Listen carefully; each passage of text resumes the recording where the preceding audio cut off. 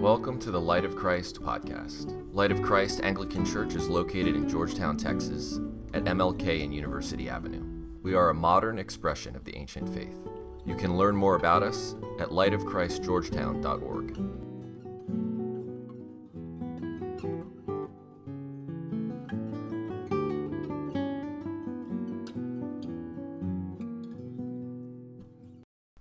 Homily 4, Part 2. The True and Living Christian Faith. You heard in the first part of this sermon that there are two types of faith, a dead and unfruitful faith, and a living faith that works through love. The first type of faith is worthless and leads to destruction, but the second type leads to our salvation and is always fruitful, motivated by love, and full of good works. In the second part of this sermon, we will continue with this discussion. The wise man from the book of Ecclesiasticus says, "He that believes in the Lord listens to the commandment." If we do not demonstrate faithfulness in our living, the faith that we pretend to have is only a false faith, because the true Christian faith is demonstrated by good living and not by words only. As Augustine says, good living cannot be separated from true faith, which works through love. And as Chrysostom says, faith of itself is full of good works. As soon as a man believes, he will display them.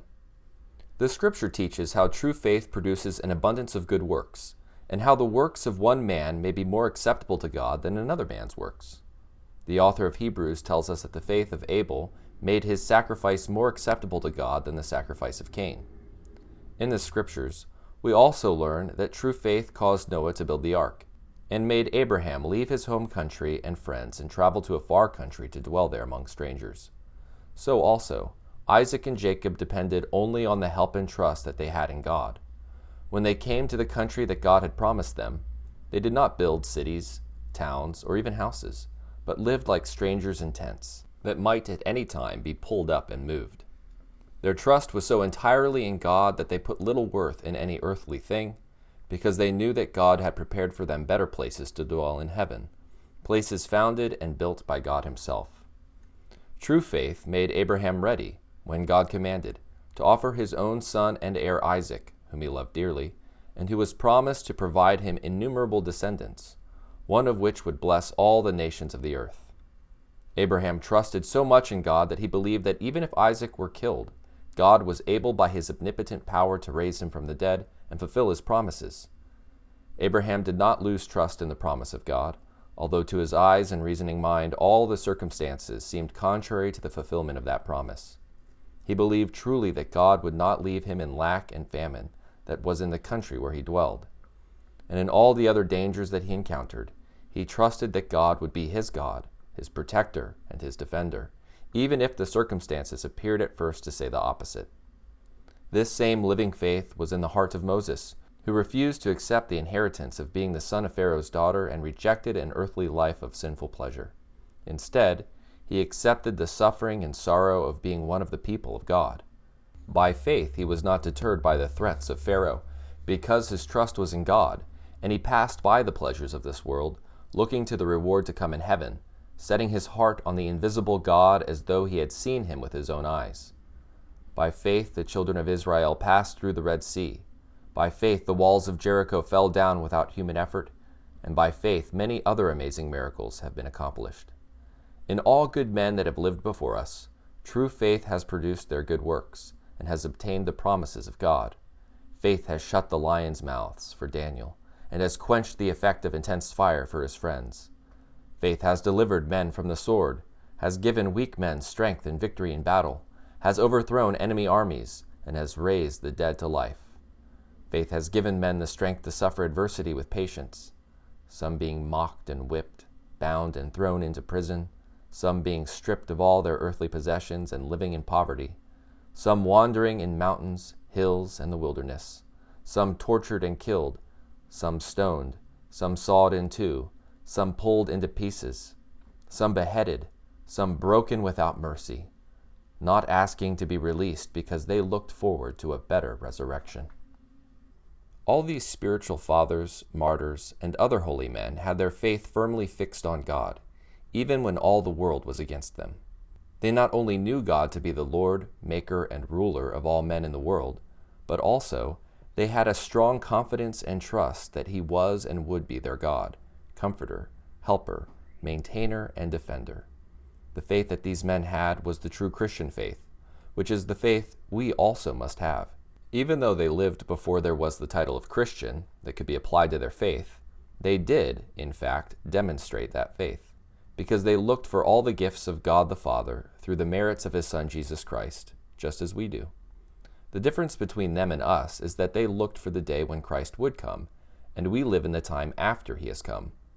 Therefore, as Augustine says, the time is altered and changed, but not the faith, for we have both one faith in one Christ. We also have the same Holy Spirit as they had. Just as the Spirit taught them to trust in God and to call upon him as our Father, so he teaches us. As Isaiah says, "You, O Lord, are our Father. Our Redeemer from of old is your name." God gave them grace to be his children, as he does for us now. But now, after the coming of our Savior, Christ, we have received more abundantly the Spirit of God in our hearts, so that we can obtain a surer trust than many of them had.